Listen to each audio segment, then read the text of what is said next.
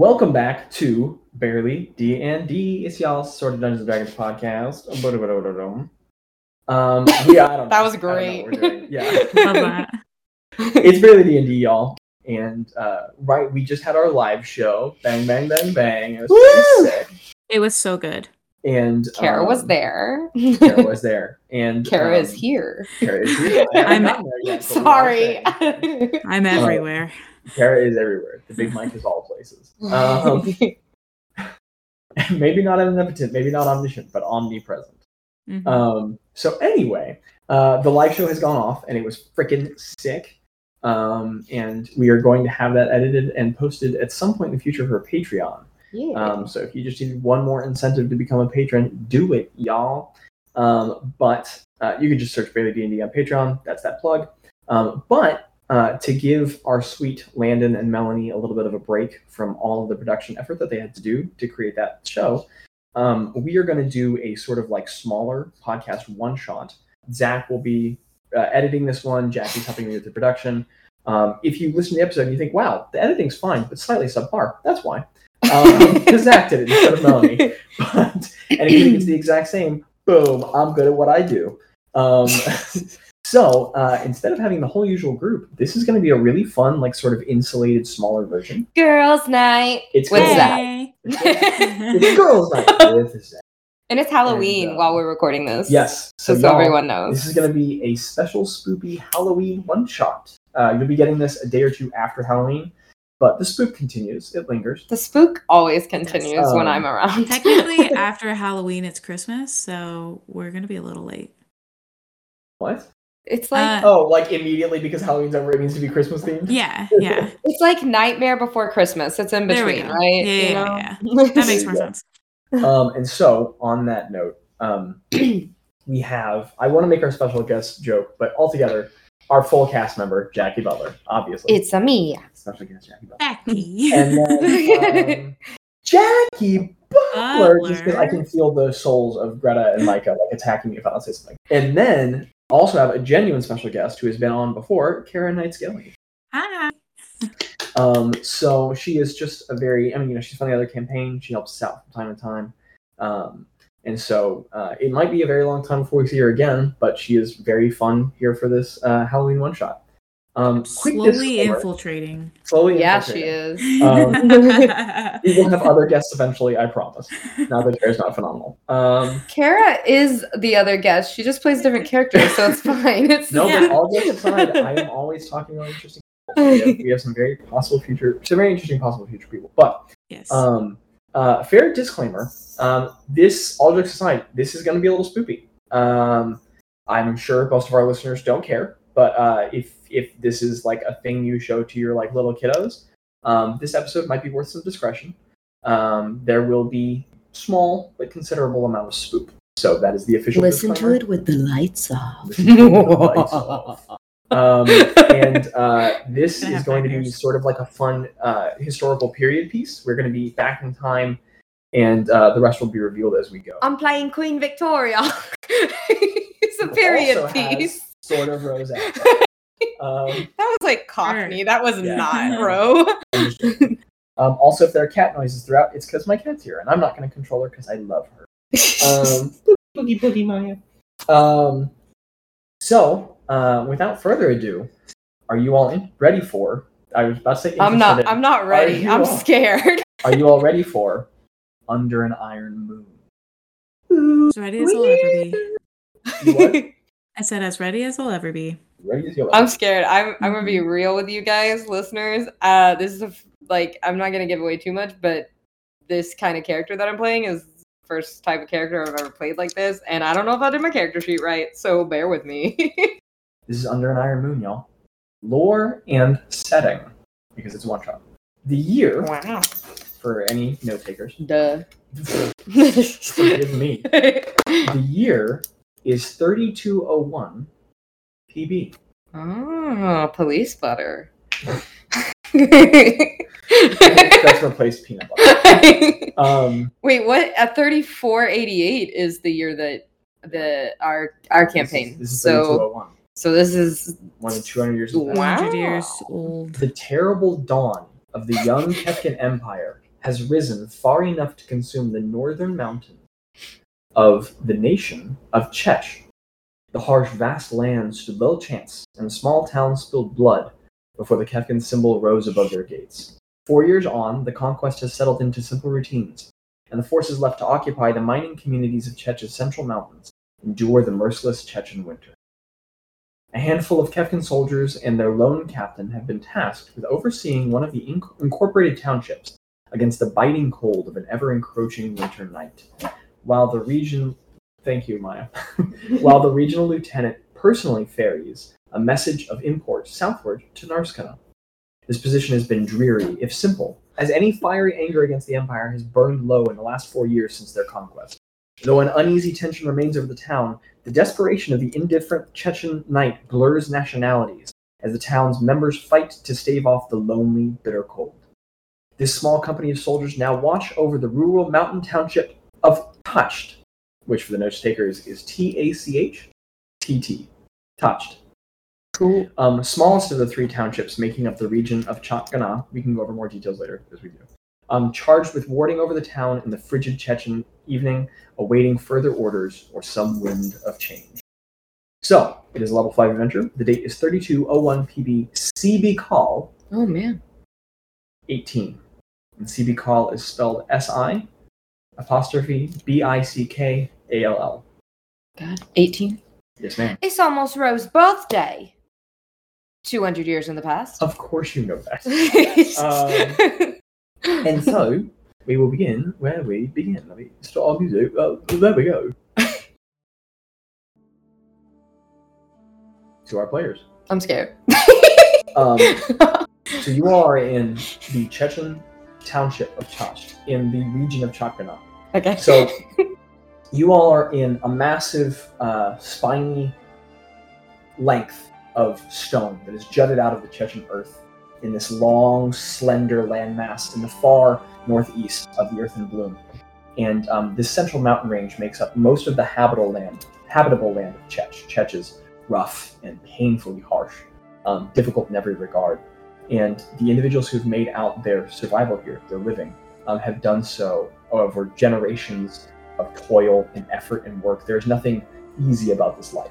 And Tacht is no exception. It is a small, the town is like a rock on a mountain. It is just barely, it could appear barren at far glance. It's marked by simplicity and a trivial daily affair made with minor victories at great effort every day. It's a rural community where the most basic of crops are handled in the most simple of gardens in the few months that they can be grown, and the rest of the year crops are imported from larger townships to the south. And also it's just a town full of craftsmen and shepherds. So goats are very often farmed here, mountain goats of specific Chechen breeds, and there are many smiths and leather workers and carpenters and of the sort. But it's many simple trades. Also, quick excerpt to the real life players. Maya will rub her face on anything. She'll rub her face on your mic stand, on your computer. So at any point if she's doing that, you just gotta move her. Okay. That's my cat, not my roommate. Anyway. There was a live human out here rubbing their face on our stuff. I was already threatening the entire production. What you don't know, listener, is that this secretly works very well with Halloween because she's a black cat. True. Back to the dramatic setting.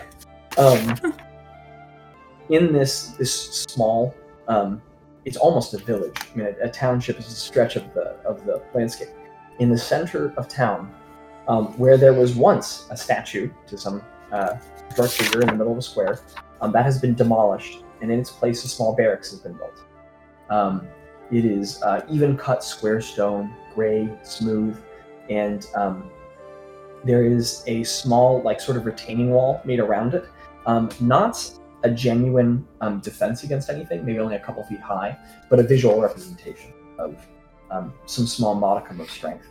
And there's a series of small buildings that connect a soldier's barracks, a training ground, like a courtyard in this sort of foyer area. not a fort, a courtyard where soldiers train and practice maneuvers. There's a storehouse, so it's like a cluster of 3 small buildings, and one of these are the officers' quarters. This is where you all are found. There is a captain over you all. You're Captain Bathat. She is a respected woman. Sorry. How do you spell her name? Bathat. Bathat. She's a respected and skilled officer who unfortunately got stuck with this awful, dreary position. And recently, the lieutenant over all of you all to the south has requested her permission. Or, excuse me, her presence. And so there is a sizable accompaniment of soldiers here in the town, roughly about 40 or 50. But the Chechen landscape is harsh, and as you guys are in this increasingly cold portion of the year, especially in this part of the nation, she left with some force because she's ferrying some sort of very important message, and also she just wants like a considerable force to weather the landscape. So the majority of the Kefkin forces of the town have departed, and you all have been left with about 15 soldiers, which is to say exactly 15 soldiers. Okay. And the 3 petty officers. So you all are 3 corporals, which is a Kefkin rank below. We're corporals? You are 3. Okay. You are 3 corporals, which are also often called lieutenant captain, and it just means that you are below captain, which is itself below lieutenant. Yada yada. Captain hierarchy. There are 3 of you all. Your 2 characters and another, and typically where your captain is usually with you in the quarters, you all are just there alone. And so we are opening on a morning of CB Call 18. It is cold, and inside of your quarters, the building has a central like sort of barracked room where the 4 of you usually stay, and there are 2 bunk beds and 1 single bed, and 2 individuals share 1 bunk bed, your 2 characters, 1 on top, 1 below, and then a third petty officer is in the bottom of the other bunk bed, and then there's the unoccupied bunk of your captain, as well as a desk in the side of the room, and it's just a cold, barren, stone slate floor, simple walls, low-burning sconces that offer no reprieve from the miserable chill of this landscape. And you all are waking up on an early morning, as the pale white, even the light feels cold in Chech at this time of year, as it starts to creep through some of the minute cracks in the door, and you all just have this militaristic habit of being immediately awake. So as you guys rouse from under heavy fur blankets to the creak of wood with your armaments and belongings laid out next to your bunks, what do you all do? And as you do so, please introduce your character. Me first? Sure. I'm nervous.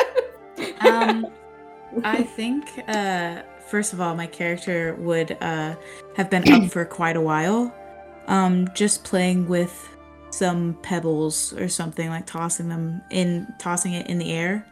Okay. And I'm gonna be on the bottom bunk, Okay. and my character. So if that's if you've been up that long, you've probably been up since about like 4:30 a.m. Okay, So like perfect. you were up when it was still dark. Dawn is just now breaking, like almost an hour later, and Okay. You've been up for a while. Okay, perfect. And my character is pretty tall. She's about 6'7". And she's very, very ripped. She weighs about 290 pounds.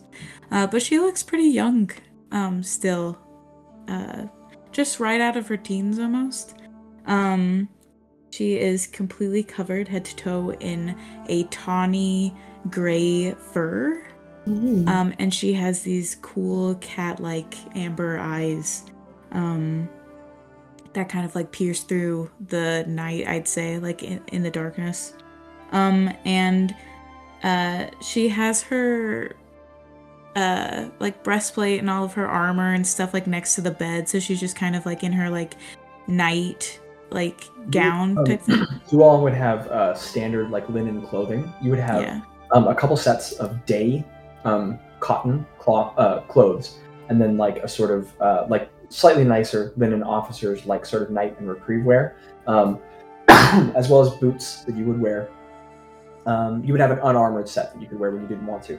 Because you're in Sick. Chech, you would be special issued also a set of wool pants and wool shirt, long sleeve shirt that you would wear over that, as well as each of you have been supplied with a wool cap, and then a heavy coat over that if you all need to wear it. And even inside your barracks, maybe the coat aside, but unless you're under your covers, you frequently need all those other layers, just because it is that cold. Just for reference, at this point in year, the average like midday temperature probably floats at around like 10 degrees would be a warm day. Oh wow. Okay. Wow. And that's at I'd- midday. Night gets much colder. I Wow. think I'd have one of the blankets or something like around my shoulders, Okay. like kind of bundled in. But my character is a bugbear, and we would already know each other's names, right? So Yes, should I- yes. Okay, cool. For reference, and sorry, this is important, I didn't say. You all have been petty officers together for probably like not quite a year.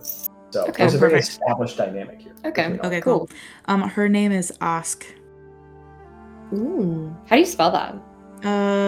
ASAK. ASAK. I like it.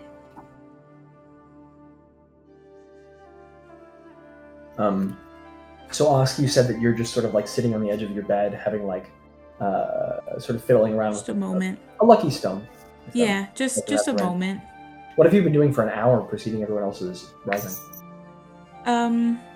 I think just like recounting what we've been doing like previously, just like because it's always so like packed, everybody's always doing things and you always have something to worry about. I feel like that's her kind of way to like get ready for the day, is just to wake up before everybody and just to kind of like relax Take a little. mental inventory. Mm-hmm.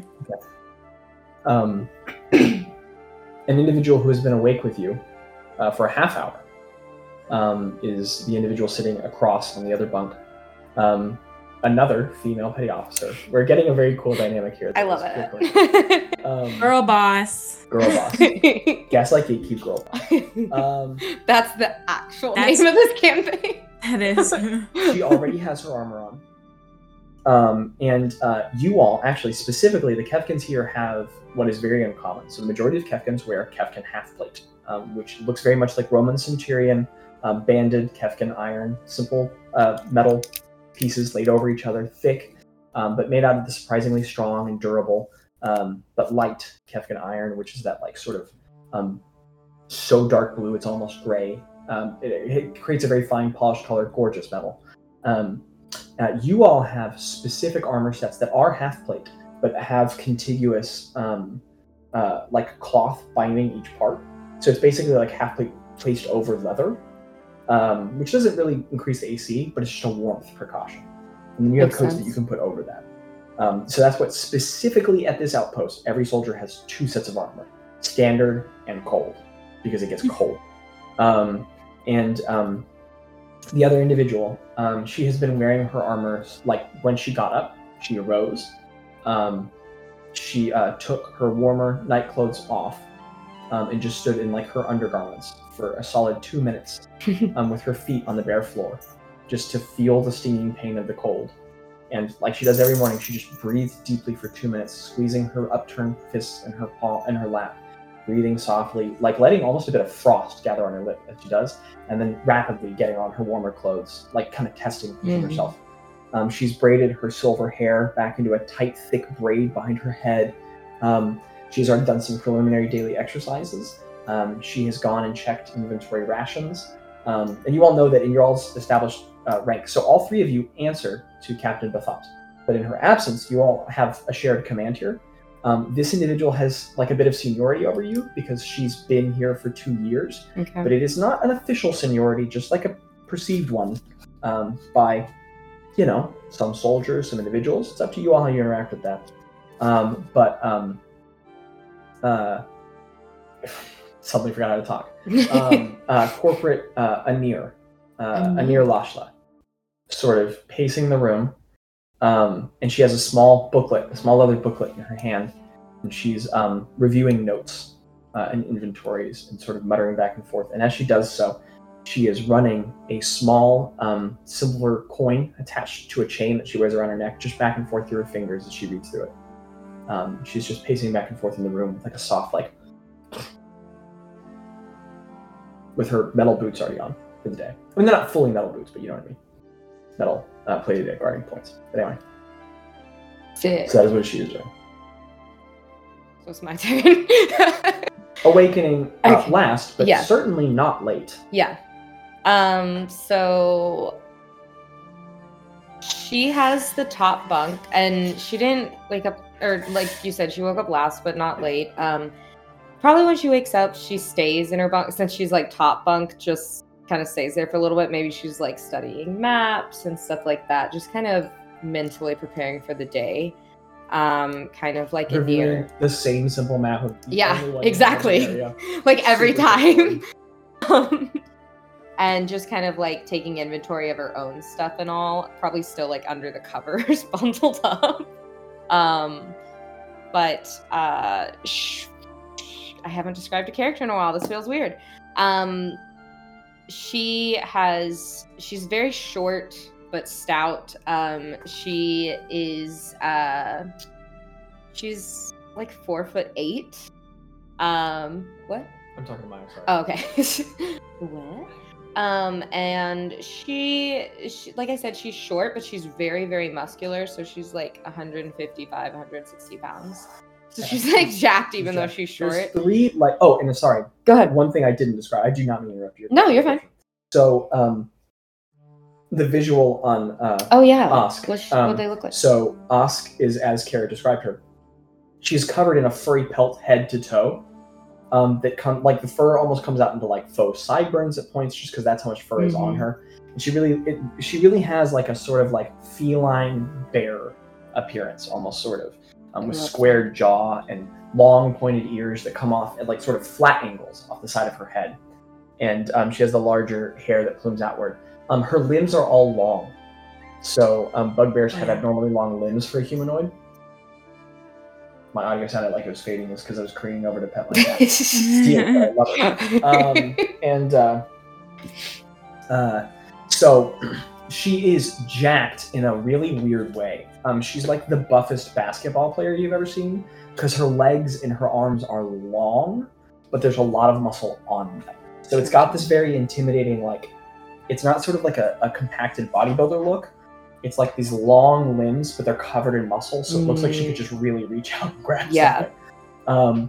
You can describe the musculature of your character, but it's a dwarf, I'm assuming very stocky and built. Lashla is far and away physically the least imposing of the three of you. She looks kind of like a mid-distance track runner. She has very like lean, lithe muscles. She's muscular. If she took her shirt off, there'd be a six-pack and everything. But it's just like a very lean, almost sort of like an acrobat's musculature. But anyway, for whatever that's worth, sorry. Please continue. No, you're good. So my character, she's a mountain dwarf. I'm just gonna say it. So she's kind of used to not necessarily the climate, but the terrain. She has like pretty like mid-length black hair, like black as night hair, and it's she has really pale skin. And she has a lot of hair. Her hair is really thick, but she pulls it back in like half up, half down, and has like bangs. And she has really dark brown eyes. And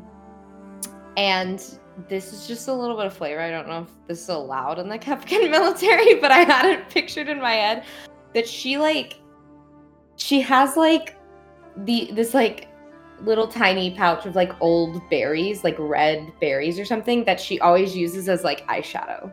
Like it's almost like war paint. Okay, so here's what I'm gonna say. Would that be allowed? Also, quick note: the Kefkin military is a very defined and structured thing in the world.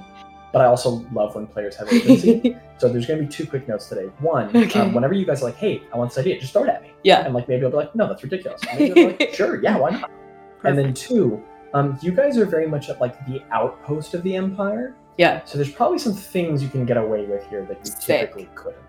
So on that note, yes, Jackie, your character can absolutely Heck have, yeah. this paint appearance, especially because it serves as like intimidating purpose. Yeah. And also it's freaking dope. Yeah. And you guys would know that kind of the way the Kefkin military works, the higher you climb in the ranks, the more you can like kind of display like agency and individuality. And at the Kefkin Empire, there is not an adherence to uniformity, but the Kefkin Empire has a long tradition of adopting unique cultural strategies, differences, like encouraging the individual skills of soldiers, because they are aware that it is the diversity of their empire, the diversity of their military strategies, and the very, like, there are many unifying creeds and techniques used among them, but many great diversities in between companies and in between individual leaders, and that's part of what makes their empire so strong.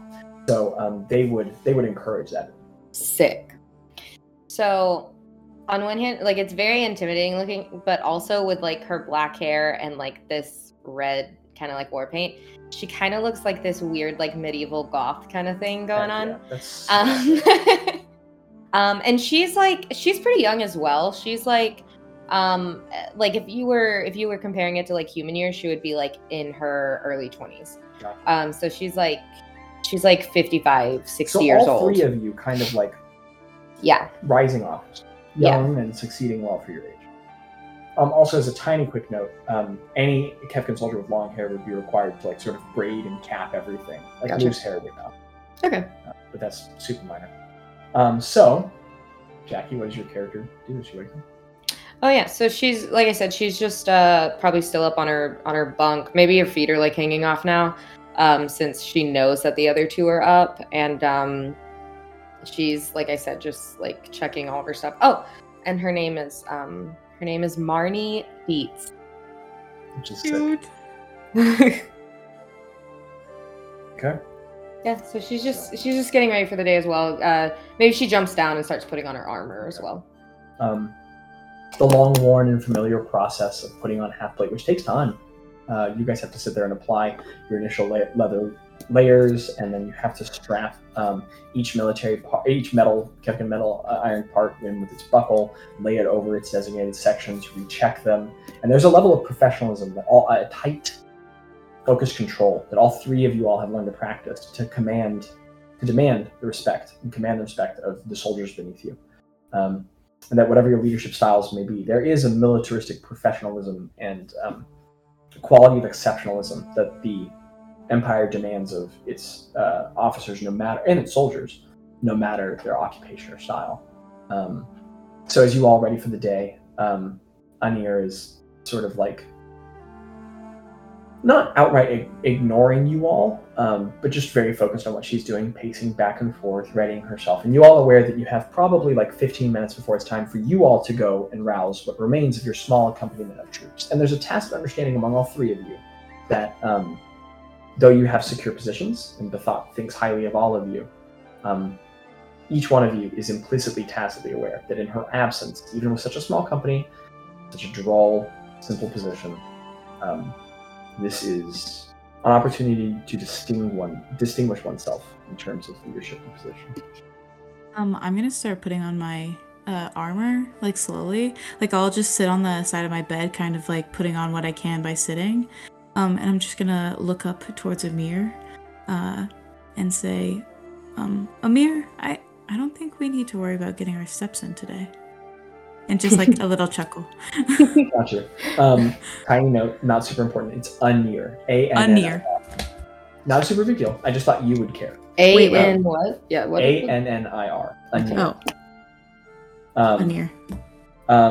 A sort of like deep, silvery, like it's so deep silver gray, it's almost kind of blue, which matches the armor immaculately. Skin tone like sort of reflects the bit of warm red orange light that is dancing across the space, and she just sort of momentarily flits two pale silver eyes, keen and discerning towards you, Ask, and just goes goes back to the and I'll just have like a slight smirk on my face, like a joking, like not like passive aggressive, like. It's a well-worn dynamic. Yeah. She's not known as the most jovial personality. No, of course, which I think is why I push it sometimes. Like, that's my relationship. So she's just pacing back and forth. She absorbs the comment and continues what she's doing. I'll keep putting on my armor. Okay, there's a as you're like putting on each piece. Sometimes metal clacks against metal. Also, the sound of the town is slowly awakening around you. Somewhere off in the distance, you can start to hear like a ding ding ding ding ding ding ding ding ding of like a blacksmith starting to apply metal to a hammer, and you start to hear like a very faint, distant like of like cartwheels struggling to make it through early morning snow. And there's also a cacophonous, constant, occasional droll of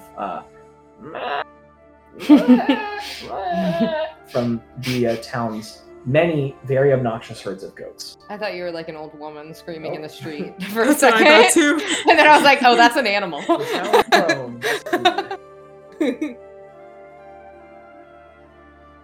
Yeah, Marnie's just putting on her armor too, like not sitting on Osk's bed, but like trying to like do it and like kind of almost falling each time she like pulls things up.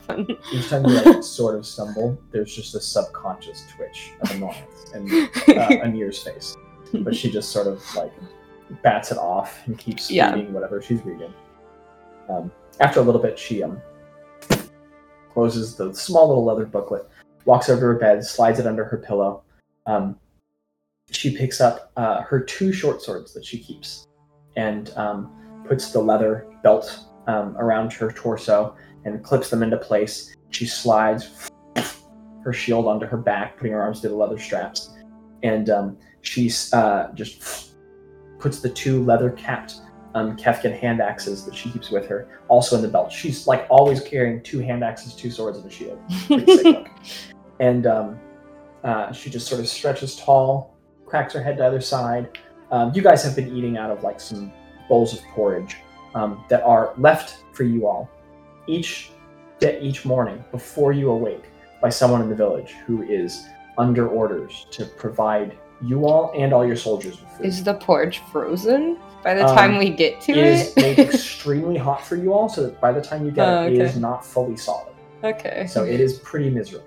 Lovely. And you can probably guarantee that there's always a little bit of spit in it, but because the people here do not feel warmly toward you. But, I feel that.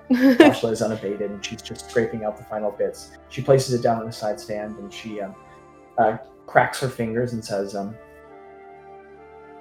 well, no point in waiting for a day. Are you all ready? I love her voice. She's just looking toward you all, impatiently waiting. Yes. Yeah. Yeah, let me just get my stuff. No, I don't say that. Okay. I just quietly nod. What does gearing up look like for us? Well, she is going to she has like 2 little pouches on the side of her hips ish, where she has her little hand axes like hanging. And then she's going to she'll pick up her great axe and kind of twirl it to like check it out. And then she's through the air as it spins around. Yeah, and then I'm just gonna put it over your back. Yeah. There's a leather. There are 3 thick, heavy, like leather cords that come out of the back of your armor, and the hilt of the axe just slides down through them. And then the last thing I'll pick up is this very like long war pick, and as I pick it up, I'm just gonna take like part of my blanket, and I'm just gonna like clean it as I like go to put it in my bag. And you slide it into a like sort of, it's like a whole sheath for it. Yeah. One of your sides and just in. Yeah. The weapon's covered in like elegant, sleek symbol geometries that we will definitely describe more later. And then I'll strap on my shield in the same way. You're so big, you could put it on your back, or you could literally just sling it over a shoulder. I love that. You're massive. No, I'll put it on my back. I feel cooler, like Captain America. You lay it over the axe and put your arms through, and it just into place. I need to describe what I have as Yes. armor, right? Or not You armor, don't but have to, but it's fun. Well, I want You're to. fighters. Okay, so yeah, Marnie has a shield. She puts it on her back. Is my shield like a little smaller because Yes. I'm smaller? The Empire, Okay, that's how the that works, Empire right? has, they always have 3 standard sizes Okay. for most of the equipment that they produce.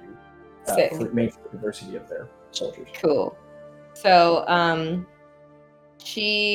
I don't know what order to put this on in because I don't know. Shoot your shot, dude. Shoot your Okay, shot. so I'm gonna put this. She puts the shield on her back, and she also has great axe. Ooh. Ooh. It's slightly smaller, but still very Yeah, great. it's slightly smaller, and it goes into the holster like in between like her back and the shield, Oh, sick. and she So slides it in there. she puts the shield on first and Yeah. slides it in. It's And like that's it feels more satisfying. secure. It's Yeah, very satisfying. yeah. Place. And she has a battle axe. Okay. That she puts on like a holster on her side. Okay. Is my So guess. Yeah, you Yeah. put that in place in time. And then lastly, she has like comparatively to her size, she has a longbow that she puts over her It's right massive to shoulder. you. Yeah. Yes. Kefkin longbows are fascinating. I'll describe each of the other weapons later.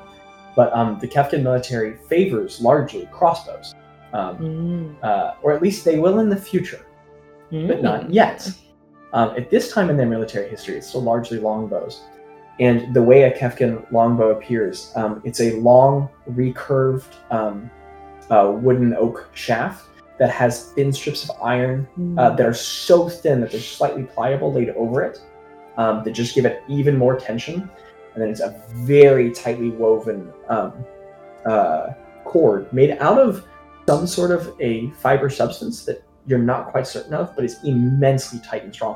They require a ton of strength to pull back, but they have a ton of. Yes. And you have like a quiver of arrows that hooks on your belt, and you just put that over you. Yes. There's a tension, like it's if you weren't wearing armor, the sheer tension of the string would hurt to put over you. Yeah. Yeah. And she's ready. She's ready to go. Anir nods to you, and she heads out the door, and she opens, and there's a flood of pale white light as you all walk into the common area of this officer's barracks. This open, sort of like smooth stone room with a series of larger sconces at its side, and like an elevated spot in the center where someone, like an officer, could give an address or a meeting. And there are 2 very simple square windows with barred supports on the front through which pale light is streaming. She takes an immediate right just across the stone floor, and she opens the second door, and then the sounds of the town flood in. It's not a very lively accoutrement sounds. It is like occasional carts and wheelbarrows just like trudging through snow. There is about a foot of snow. Dang. It's miserable. The front of the walkway leading from the officer's barracks to the soldier's barracks has already been cleared, because it is one of the soldier's responsibilities to do that every single morning.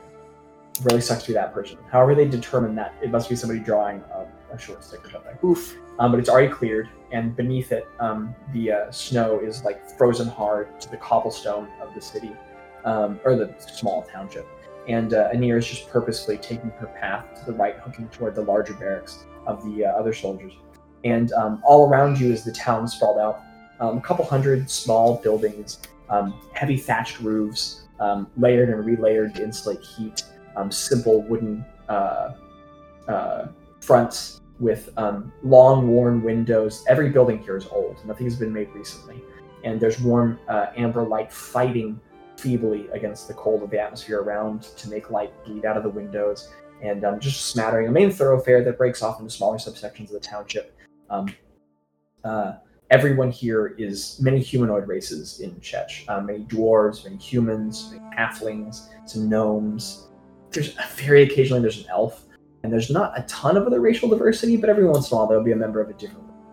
And everyone's wearing like layers of goatskin upon goatskin upon goatskin, like all these heavy, fluffy coats, heavy hats, and they're just trudging through the snow. As you all make your way out into the township, without fail, about 20 different people just sort of briefly mean mug you with disdain.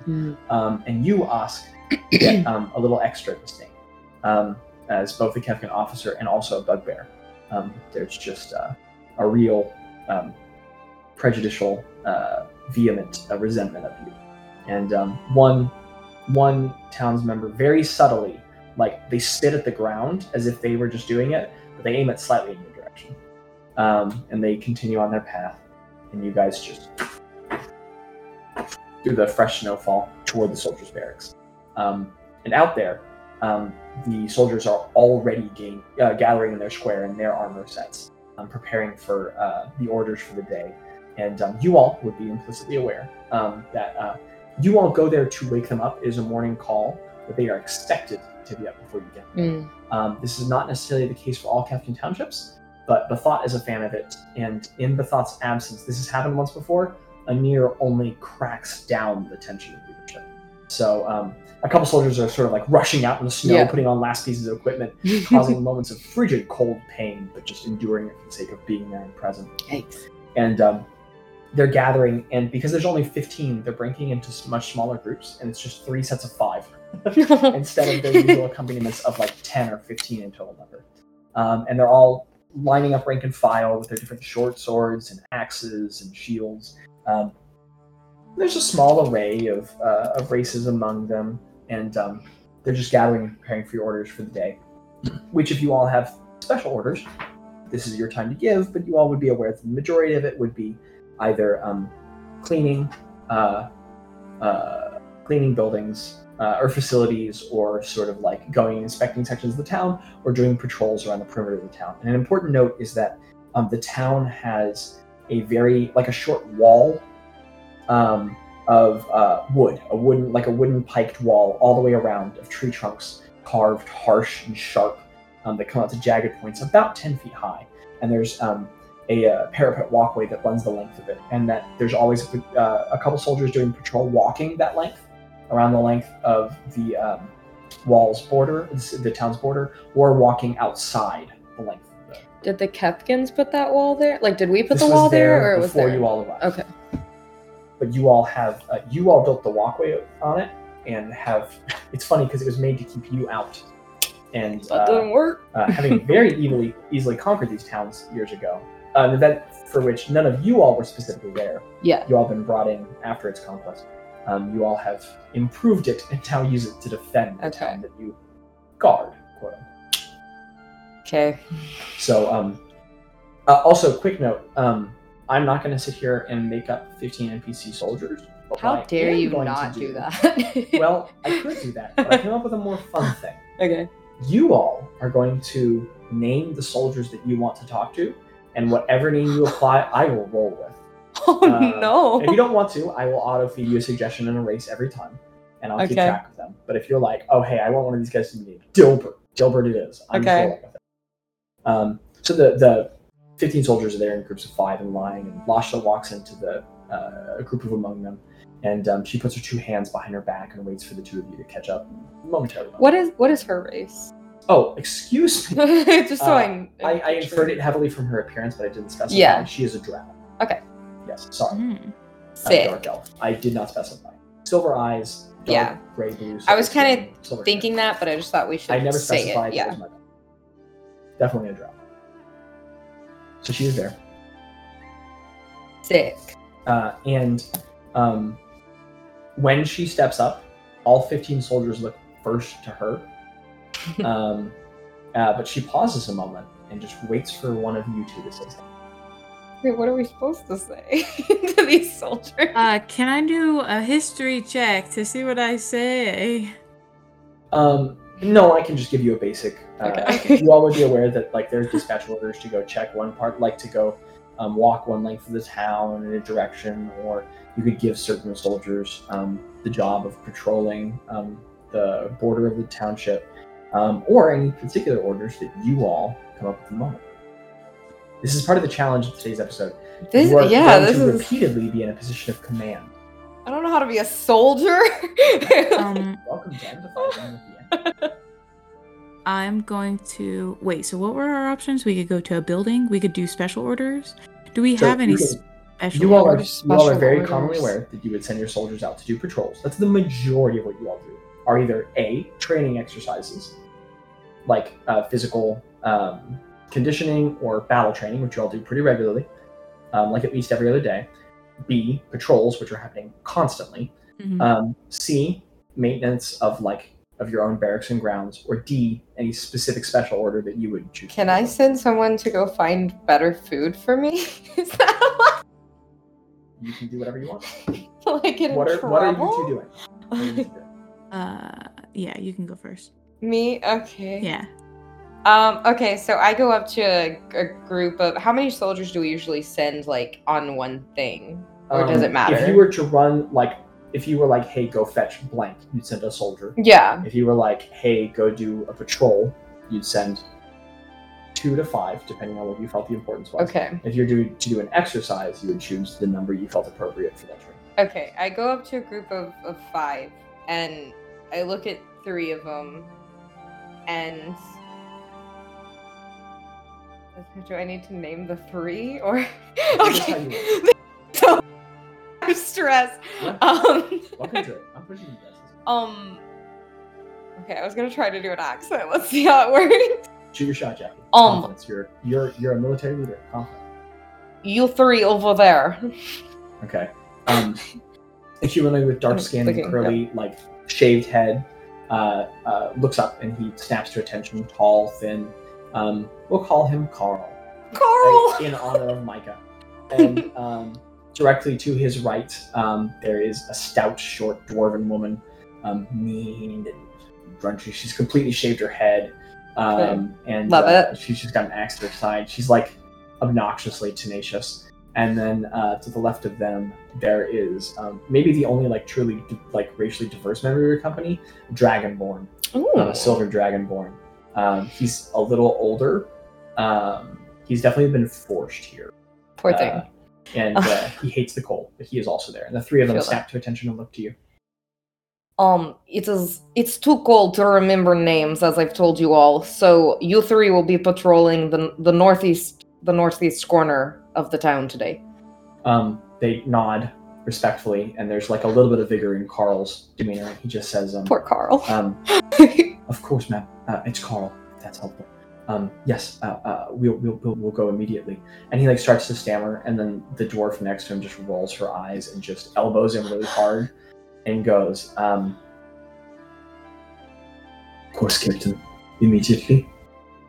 And she salutes. And you are aware that you are not captain, but in Bethat's absence, all 3 of you are functional captain. That's how you are addressed. And so she does a captain salute, which is not raising your hand up by your head, but placing a fist over the 2 concentric circles that are on the left breastplate of every single one of your armors. Yeah. And the 3 of you all have 2 concentric circles with a dot in the middle. Because you are petty officers. So they, all 3 of them, place a fist over that. Fist over the circle, and they just the 3 of them immediately off in the snow and begin trudging on their way miserably to go do their patrol. Okay, so I look at one of the other ones that are with the 2 remaining ones, and I look at one of them and their name. Maybe I do remember their name, and their name is Ron Swanson. Okay, Ron Swanson. A small dwarven man, a career captain soldier, who has never really risen out of his rank because he feels a degree of disdain for the organized structure of the Empire. He has dark, heavy hair that's always combed back sleekly, a thick mustache, a sort of wide, broad face with brutish features, and he just says, "Hi, Captain Swanson.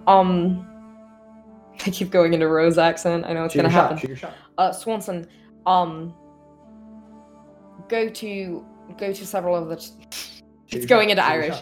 Go into several of the taverns and see if you can find me and the other 2 captains better food. Aye. And he just trudges by you through the snow.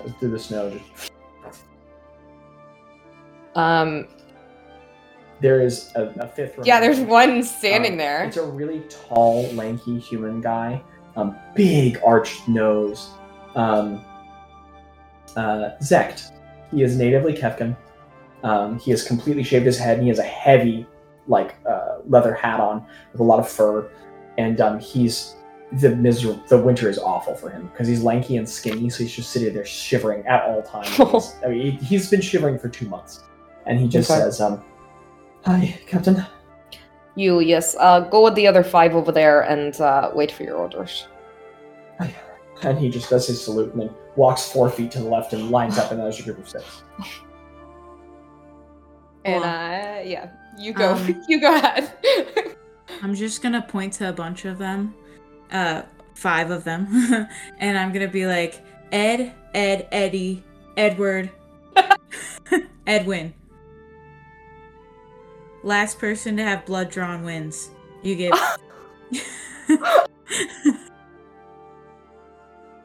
Okay. So you are giving him a combat exercise? Yeah. Do you give any more description than last person to have blood drawn wins? Yeah, no. Okay. What may be one of the more inordinate and unexpected wonders of the Empire? A set of triplets. Ed, and Eddie. All 3 I love our army. all 3 human brothers. With dark curly hair, tall, some musculature to them. They just nod, sort of startled by the sudden severity of your order, but trusting. And then incredible coincidence. No, ma'am. That was your order. No. But I feel like I've done this multiple times because my what am I trying to say? It doesn't matter. What I envision is the 3 are twins, but then Edwin and Edward don't look anything like them. Oh, no, allow me to elaborate. Yes, I feel you. Okay. In the incredible coincidence of Edwin and Edward, who are completely unrelated to Ed and Eddie. But are they twins? No. Oh, okay. It's pure coincidence. Okay. Yeah. I just call them all that. Edwin is a human woman who hates that her parents decided to be trendy and gave her what they thought was a gender neutral name, and she's just been bullied since she was a middle schooler for it. Poor Edwin. No. This isn't her name though. I don't think. Oh. I was just giving them 2 names. She just calls them that. Kara said, "Act on your feet, and when you move, I'm gonna shove you over. Get tabletop." Yeah. Sorry. So Edwin, whose name is not Edwin, and is definitely something else, and I've always known that. I'm completely scrapping that description and going with a new one.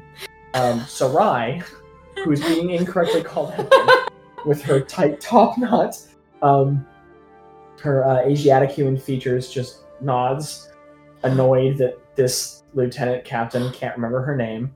And the last one, was it Edward? Edward. Yeah, sure. I did this to myself. A sort of middle-aged human man who is Chechen. Broad, wide features, who has been forced into this position through some way that no one knows. Heavy mutton chops, but a shaved middle of his face as is commanded. Just sort of glares as he always does. And they all nod, walk back inside, put their metal weapons out, and all of them pick up the wooden training weapon. All of them a short sword and all of them a wooden shield. And they get in a large arrangement. And they just begin encircling each other. And the other 6, who have not been given an order, step back and create space in the courtyard. It's miserable because now, first thing in the morning, they haven't eaten yet. They're in the snow, and they're all going to have to combat train with wooden weapons. Marnie goes up to... Is it Ask? Is that how you say it? Yeah. She goes up to Ask and goes, She goes, I put 6 copper on the Edwin one. What do you think? Listen, I think I'll go with Edward. That's generally my favorite. So you 2 back up, and the other 6 just placate and move back toward the edge of the building. I like to get their blood pumping before breakfast. I'll probably call it off soon, but this is Anir has a sort of... She steps back and she has a cold smile on her face, entertained that things are getting so intense so early in the morning. And each of the 5 just look like they have different stages of regret on their face, and they start pulling out wooden swords. And I'll tell you what, let's just make this interesting. You liked Edwin, right? Yeah. And you liked Edward? Yeah. Apparently the triplets suck. I'll just take another D20, and I want all 3 of us to roll, and we're just going to straight roll, and whoever has the highest, that's who starts winning. Okay. Fine. 12. Okay. 5. So I rolled a 16. So the 5 set in upon each other. They're accustomed to this. It's a free for all, as you all have commanded, but the triplets can't help but back up to each other. Yeah. And Edwin, oh good luck, Zach. Edwin and Edward set in upon Ed, and Eddie, and they sort of like instinctually, even though you all are making them fight individually, they instinctually start forming small groups and pairs, as every Kefkin soldier is trained to do. And so Edwin and Edward pair up next to each other. One of them's name is actually being Sarai, and they sort of flank their 2 circular shields next to each other. And it's not quite Roman phalanx with the sword above, but they keep it at the ready, and they push inward on the triplets. Eddie, the tallest of the 3 triplets, steps back and just whips his sword outward really quickly. And Edward steps to the side, and Sarai, Edwin, I guess, is like, she isn't paying attention, and the wood swings wide and just cracks her across the forehead, and just right off the bat. Ow. It's awful. And there's a deep gash across her forehead very quickly, and blood spatters down in the snow, and she just like grits her teeth and squeezes her sword, and then she realizes that she's bleeding. She just growls quietly and steps back because she's out. As per Osk's sudden directions. I'll pat her after each person. This is all happening very quickly. No, of course, but like I'll walk around and pat her on the back and say, "Go get breakfast." Okay, so you walk up, you pat her on the back, Yeah. you tell her to go get breakfast. As the rest of the people are doing it. Since my money was on her, I toss her 1 copper. Okay. At her There feet. is a very thinly veiled just hatred as she just sort of like seethes and says, "Hi, Captain." And you throw the copper, and she just like picks it up because she has to, not because it's valuable, puts it into a pouch, and goes walking toward a mess. Edwin. With the local tavern where you all have your breakfast because the Chechens are forced to feed you all. Immediately, Edward is facing 3 of the twins, and it's just like there's a simultaneous jab inward from a side, and then the 2 Eds just sort of like pinch her in and just stab at the sides with wooden swords, and he sort of like, because they like pinch into his sides and gaps in his armor, but they don't draw blood, so it's the second crack from Eddie over the top of his head that like splits some of the skin on his forehead, just a parallel second strike, and blood splatters down his face, and he just sort of he sort of regains his composure and just turns toward you and just like purses his lips so tight that there is no outward aggression on his face, but just nods, doesn't even say a word, like kind of asking tacit permission. His blood runs down his nose and then freezes right there because it's so cold. Yeah. I'll also walk over or like give this sign to like go get breakfast. Okay. He Yeah, nods. I'll do that to everybody. And as each of they them get are out. returning their wooden weapons, picking up their real ones and walking to the tavern. The other 3 brothers face each other, and things get intense, as brothers do. They all back up from each other and aware of their styles.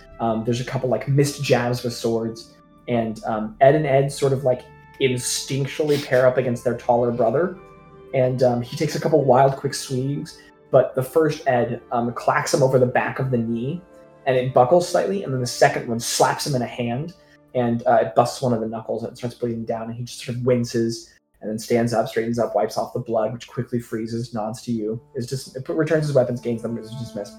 And then the 2 Eds go at it, and it's just really unpleasant. They block, they parry, and they're not the most skilled warriors in the world, but no one here is untrained.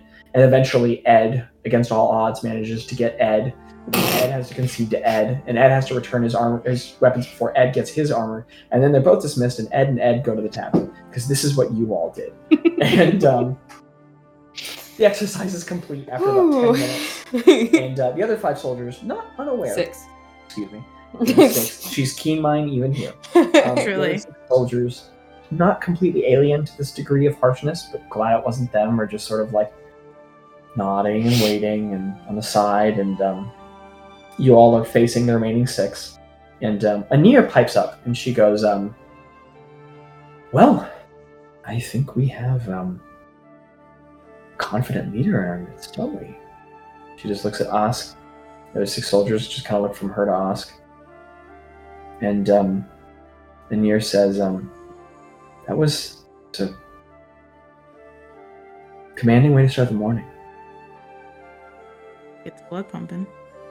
I was thinking the same thing. Mhm. And she just walks out into the snow in front of you where some of the blood spatters were. And she goes and she takes her 2 short swords off, places them next to the building, her 2 hand axes, puts down her metal shield, picks up a wooden shield, picks up a wooden short sword, and just stands there in the middle, twirling her sword facing you. Me? Okay. I'll go meet her. Okay, so Said- you dismount all of your weapons, and like 12 hours out of the captain being gone, 2 of the lieutenant captains already squaring up, and the soldiers just sort of all back up wide-eyed and just sort of breathe momentarily. What are you doing while this is happening? I look over at the 6 and I kind of bark at them. I'm like, pay attention to this. Okay, all staring in awe, they like flinch at you and then look back to the other 2. And I'm gonna have like a pretty big like smile on my face, like I'm enjoying this. Like Okay. this is what I've been like waiting for. And Nier gets a cold smirk, and then all emotion just melts off of her face. And I'm gonna change the music real quick. I feel like Marnie is kind of, I don't know, she's like kind of the child of the group, but like not like actual years wise, but the way she acts. So I think she's quietly trying to take bets with the 6 soldiers. Make a persuasion check at advantage. Okay. Because you're the captain, and they feel Yeah. slightly obligated, but they definitely don't want. Okay. That would be an 18. You convince one of them Only one. to bet against one of their superior officers. Okay. Yeah. And Zekt, which was definitely his name, the Kefkin guy. Yeah, the one that he's was nearest to yeah. you. Just like nods and says, "I'll put a copper on an ear," and just sort of like preemptively gives it to you. Okay. I Superior just officer grab it making and a I bet. say, okay, I'll put 2 over on us. Just nods in the fact that he's terrified that he's having to bet on his. I pat him on the player's back, but like flinches kind of with hard. every Yeah. attack is a flinch. And Osk, I'd like you to roll initiative.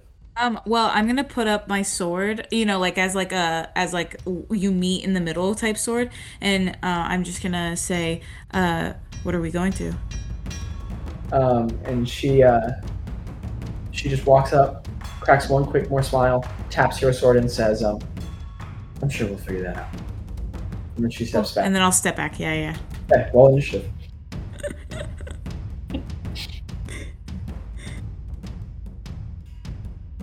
$19. Ooh, bloody dice. It's amazing how long it's taken Jackie to put this together. What? You said you got a 19. Yes. Put what together? She got a 17. Hmm. Well, Osk, you got first in initiative. What do you do as you face Captain Anir Lasha? Wait, what? All right. I'm gonna go up to her and hit her with a short sword. But the issue is I don't have the stats on a short sword, so give me 2 seconds. I forgot to look it up. 1d6, and you can use your strength or your dexterity modifier. Sick. Okay. Okay. I'm gonna roll the hit. 18. Okay. 18 just hits. Sick.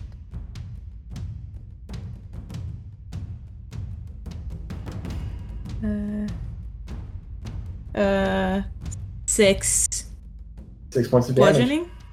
Yes. Okay. Because it's wood, right? What does it look like? I'm just gonna like do a good crack on her side. Like not ribs, but like kind of like lower, like hip. Yeah. Yeah.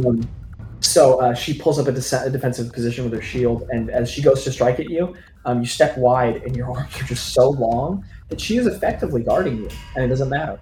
You just reach your whole arm. You brace your shield up against your front of your chest, and as she comes in with an attack, you just reach your whole almost 4-foot long arm past her defense and just crack her on the side. And there's and as it gets in between a gap and the half plate and smacks across the leather, and she just sort of growls at you. Sick. And then I'm gonna go again. Okay. Roll your second attack. 22. 22 will hit. 22. Oh no, it's Kara's rolling. Um. We're gonna be free from it. 7 points of bludgeoning. Dang. And I'm staying 10 feet away because that's where I can swing from. So I'm Okay. not like up on her. You swing from 10 feet away? Mhm. Holy moly. Okay, so No, let's I try know. the second hit. Oscar. So I guess I'll have gone for this side, and then I think as I hit her, I'm just gonna like try to like somehow like swing down. So I'm gonna try to strike her shoulder. Okay. Also, if you ever want to flavor something more than I do, just let me know. No, you do it better. I don't know how to do it. You like strike her in the side and she winces, and then as you do, you pull the sword up, and you like pull it up with your arm, let go of it, very quickly grab it around the other way so the sword is facing backward, and then pierce back into her shoulder and jab. Okay. Catches right in the armpit and it stabs in, and like even though there's leather in the way, you know the sheer force of that just cut her underneath, and she just sort of and you have already you've already done 11 points of damage just in this training combat on your first turn. So you strike at both points. She like sort of steps back, and she closes her eyes for a moment, and all 6 of the soldiers get And I'm just gonna say first blood? Question mark. and she just takes a deep breath and she goes, I think we could do better. And she's just gonna fully close the distance and get within 5 feet of you. Okay. And she's gonna roll 2 attacks. Okay. Oh, it's a shame that you guys are not higher level, because if you've been higher level, that would have been a critical. But a 19 is not a critical at this level. No. So the total to hit is going to be 24. Or no, excuse me, 25. Okay. And the second one is a 18. That doesn't hit. Okay. Only the first one hits. So she's going to deal 7 points of bludgeoning to you. So she jabs in really quickly, and she takes a quick, like sort of wide arcing swing at you. And with your great stature, you just sort of step back, and it's just past you. And then as she does, there's no fancy sort of maneuver. She just whips the sword around and steps inward, putting her front heel in front of both of your legs, and she cracks across your center at your exposed, like the distance in between, like sort of right at your hip line, in between your waist and your stomach. And you feel a rack of pain sort of across your lower abdomen as it strikes against the leather. Okay. That is her attack. Awesome. Is there any way that this can be slashing damage if I were to like slash it across, like try to cut, even though it's wood, or is it all bludgeoning? I'm gonna say with a wooden instrument, that's not gonna happen. Perfect. Okay. I'm gonna go for 2 hits. Same thing. That does not hit. That was a 7. Yeah, that does not hit. And a nat 1. Oh. No. You roll an odds or evens for me? Odds or evens? Okay. Wait, do I roll or do I say? Oh, yes. I was like, wait, what? Evens. Roll my orange dice because Halloween. Halloween. 8. Haha. So, Wow. I don't think that's ever happened. you, welcome to not being Janice all the time. You swing, or you take another wide arc with your sword, and she's got a quick speed to her. She just takes a sidestep, and it just comes straight down and into the snow, missing. As you push forward to your shield to bash her and take another swing at her head. And as it arcs around from her right, she just ducks down, and there's just 2 swift misses. And with your natural 1, you lose your footing a little bit and start to stumble. And she goes to clip the sword out of your hand, but you pull it back really quickly. And she does not successfully knock it out of your hand. So that's your turn. She's going to stay right on top of you. 5 feet movement. Sorry, I keep kicking you, Jackie. And she is just going to take 2 more attacks. Oh. I rolled a 3. Aw. And then I rolled a 7. So, as you stumble backward, she sort of lunges in with 2 quick blows, but there's too much like concentrated zeal to it, and she just misses because of your stumbling. Like there's an awkwardness to it. And as skilled as both of you all are, having made it officers, you've seen combat once, maybe each of you. What you have is extensive training, and there are some things that can still be polished, and there's just two quick that sort of miss you as you stumble backward, your lanky limbs pulling quickly out of the way, and she misses. Your turn. Okay. Oh, that's definitely gonna hit. 26. Yes, ma'am. 26 might hit. Okay. And then 24. Yes, Kara, both of those will hit. Okay. Please. 18. 18 points of damage? 18 points. Because I rolled a 4 and a 6, and then I have a +4 for both. So yes. And Nier just dies. No, that's what the one shot is. She becomes a zombie. That's a lot of damage, Kara. I know. Do the math. What's your damage? Okay, well more than bloodied. What does it look like as you hit her? I'm going to. So I stumbled. So I guess when I come back up, I'm gonna go across, and I think I'm gonna like nail her forehead with my 26. Oh, yes. Okay. And then I'm gonna try to go for like the knee. Okay. There's a quick arc of your arm and just a resounding, and as it breaks across her forehead, there's a spatter of dark silvery blood that shoots from her forehead. And then as she's sort of like stumbled and wincing, you just whip the sword back around and across her knee. And it like pushes at a sharp angle, and she just sort of, and she takes a knee down in the snow. And as a bonus action, I'm just gonna shove my sword into the snow and like walk off.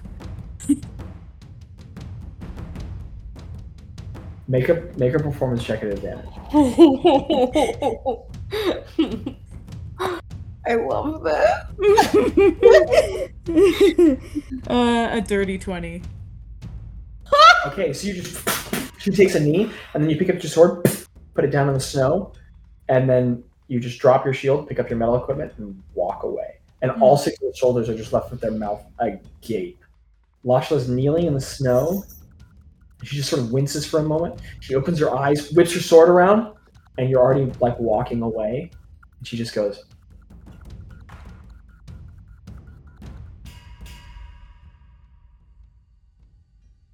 stands up straight, wincing a little bit as she does. She wipes the blood from her forehead, which is already freezing on her hand into her forehead. She turns and she looks at all 6 soldiers, who all have like their mouths agape, instantly close them and stand up straight, and she just says, "Kefkin, Captain." And she goes and she puts up the wooden armor. She begrudgingly picks up all of her iron armor. She heads back out to the day. All of you walking toward the tavern. Marnie. You're like, what's your name? Turn off my camera. Left there with the other soldiers. Wait, did you walk towards me by chance? No, they all walked off to. No, when went to the tavern. Okay, I didn't know if like it was in my direction. It's away from you. Yeah.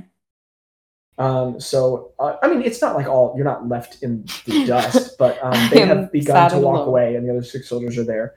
What do you do as you're left there with the soldiers? I just kind of bark at him and say, "What are you all standing around about? Go to the tavern." Okay, I'll just. I don't know what that accent is. Hey! You have to shoot for it. No. If you keep dogging yourself for your bad accents, I'll give you disadvantage or something. You just gotta shoot. Yeah. That's not fair. Gotta Okay, fine. So they all nod really quickly and just take off toward the tavern. And there's now only one group on patrol. It's just like the north of the town. And there's just breakfast at the tavern, forced to be prepared by cooks.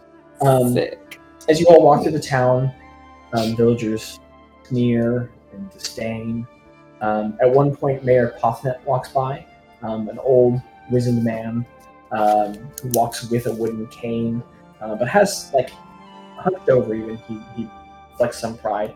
He nods to you all subserviently, but then just like keeps walking. Pass by a series of shepherds. There are 2 sisters walking goats, twin sisters, dark hair, middle age, walking goats out toward the gate. a carpenter. You can hear the sounds of from inside of his shop. And just a day going on in town. You get to the tavern, and a breakfast is had. Are there any sort of... So what I will say is, this is the first day.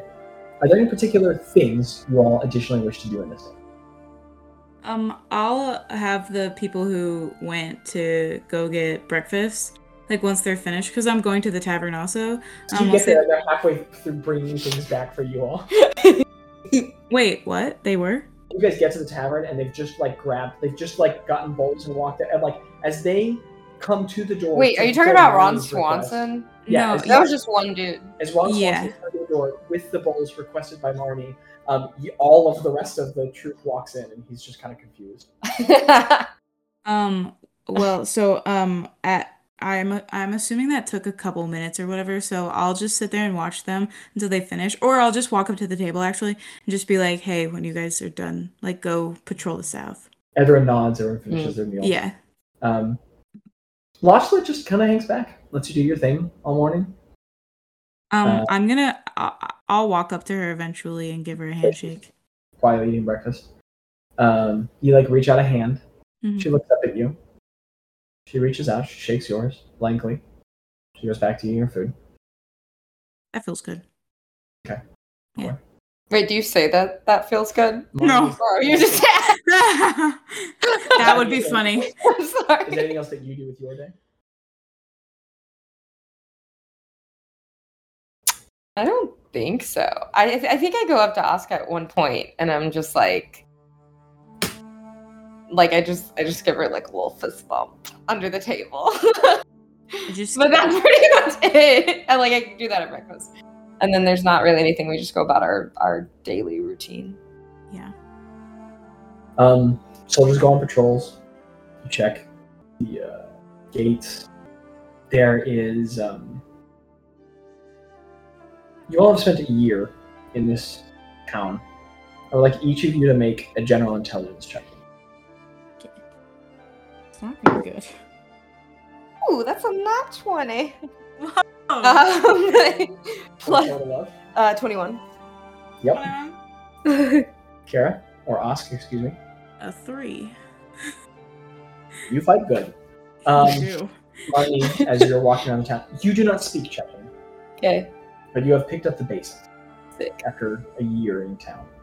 So you can put on your sheet basic Chechen if you want. Cool. And as you're walking around, for months now, township members have been talking about the cold. The whole town just gets superstitious when it gets cold. Same thing they did last year. You feel about it however you feel about it. But at some point, some children are playing in an alleyway, hitting each other with sticks. Maybe some interesting cultural assemblage of whatever their own culture would have them do for play, and maybe such proximity constantly to soldiers. Can I say that I see one of them and like one of them's holding it weird and I just go up and I just kind of like Okay, so you walk up. gingerly you, go to grab adjust- their hand, yeah, Okay, and adjust so it. I will completely repaint it. Okay, So sorry. These children are playing. No, hey, you didn't mention. These children are playing. They're having a conversation. You just catch the beginnings of it. Okay. One of them, actually, I'll tell you what. The nat 20 was to have some grasp. Roll another general intelligence check for me. Okay, That's a 4. excellent. So they use a lot of words you don't recognize, and all you can understand is that each of them is trying to portray some sort of a thing in their imagination as they're fighting, and two of them are arguing over what kind of thing they get to be. And you walk up and start to adjust the way one of the children is holding a stick. You get within like 2 feet, and all of them freeze, drop the sticks on the ground, and like stand at attention staring at you, with a cold ambivalence on their face that no common child would have the skill to possess. Something born only out of a withered oppression and a resentment passed down from parents, but also a complete aware and certainly tacit orders from their parents about how to behave around a Kefkin, let alone an officer. I mean, they know what the symbol on your chest means. They'll stand at attention to freeze before you get to them. I kind of slow down and I kind of like not a huge smile, but I just kind of crack like a little bit of a smile. They all take a step. And I kind of bend down to their level, which Another is step back. okay. And I say, well, do I say it in common or can I say? You could attempt to make a check to speak very broken Chechen, or Okay. you may say it in common. I want to say it in very broken Chechen. So go ahead and make either a performance or an intelligence check for me. Okay. Wow. That's 20? no. That's a 21. You have a +2 in performance? Yeah. Okay. Okay, you managed to break out the very basics of... I just say, "Oh, it's okay. It's okay, children. I was just gonna show you how to hold your sword there." It all sort of like... There's two older... You realize after a moment, they're siblings. They have very common facial features. There's an older one, maybe 11. They're all human. A younger one, maybe 8. 2 brothers. And then there's a younger girl, maybe 5. The older brother puts a hand on the middle brother's shoulder, just sort of like holding him back. Make a persuasion check for me. That is an 11. Okay, so the daughter, kind of not knowing better, this younger sister, takes a couple steps towards you, picking up her stick. And the older brother says something in Chechen you don't understand. Okay. He says, Kilastat. And she like sort of looks back. She's already gotten to you. And even with your not considerably tall stature, even your wide strength and broad shoulders, sort of has to look up at you a little bit. And she just says, how do I hold? I just kind of reach out my hand and I go, "May I?" And She takes up the stick. I grab it and I kind of show her how to hold Reorient it. it. Yeah, reorient it and show her and then kind of take her hand really gently and just kind of like wave it Okay, it back and goes forth. through the air. Sort of smiles at the stick in her hand for a second.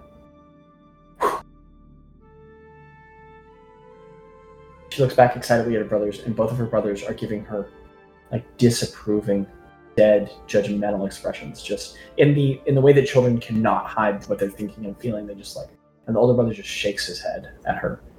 And she looks back to you with wide eyes, and she says,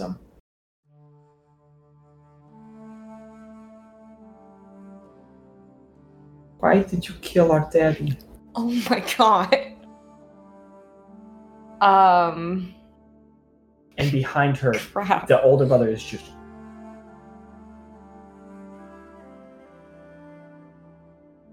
And you do some quick math in your head, and you realize, okay, so about as old as she is, this is probably something she's been told about. Maybe the middle brother, but that oldest brother, he was definitely old enough. Her face gets serious. Hangs her head. And can I say that she had like something on her, like from the morning breakfast or whatever? Sure. Like A small morsel of bread. yeah. And she just she grabs the little girl's hand and puts the bread in her hand and She pulls closes it. She pulls it back. Oh, she from does? yours, unless you overpower her. No, I don't Okay. overpower. So you start to reach for her hand, she pulls her hand back, she just kind of stares at you coldly, waiting for an answer. The older brother steps past the middle brother and starts walking towards you. Diminutive, incapable of doing anything, but he picks up one of the sticks at his side and just walks about a foot behind his sister and just watches you. I just say, I'm sorry for your loss, and then I just turn and walk away. You hear from behind you, the like older brother just sort of like says it just a volume where you could hear. It's typical. And you can make an intelligence check if you want to. 10? No, 7. You do not understand what he said. Dang it. And they turn down the alley and return to wherever home is. You go on about your business, find another patrol. Does anyone do anything else? Okay. Yeah. A day of exercises is had, and you all continue on about your business. That is going to be where we are going to take our break. Greetings from the future. This is Future Zach. Thank you, listener, for enjoying yet another episode of Barely D&D, specifically Under an Iron Moon, the first part of our Halloween one-shot. The second part will be coming to you next week, and we appreciate your patience with a slightly different recording setup and maybe a slightly inferior editor, but that's okay, because it's barely Dungeons & Dragons, and we all have mercy for each other. So if you enjoyed today's episode, feel free to check out the rest of our regular campaign. You can look at us on Patreon, all sorts of fun options, but more than anything, we just hope that you had a safe and fun Halloween, and we can't wait to see you here next week for the much spookier ending to this story, where things get a little dark, a little unexpected, and not a small amount of violent. All that being said, we hope you enjoyed today's story. And remember, life is an incredible story. You're an important part of it. We hope you see you here next time.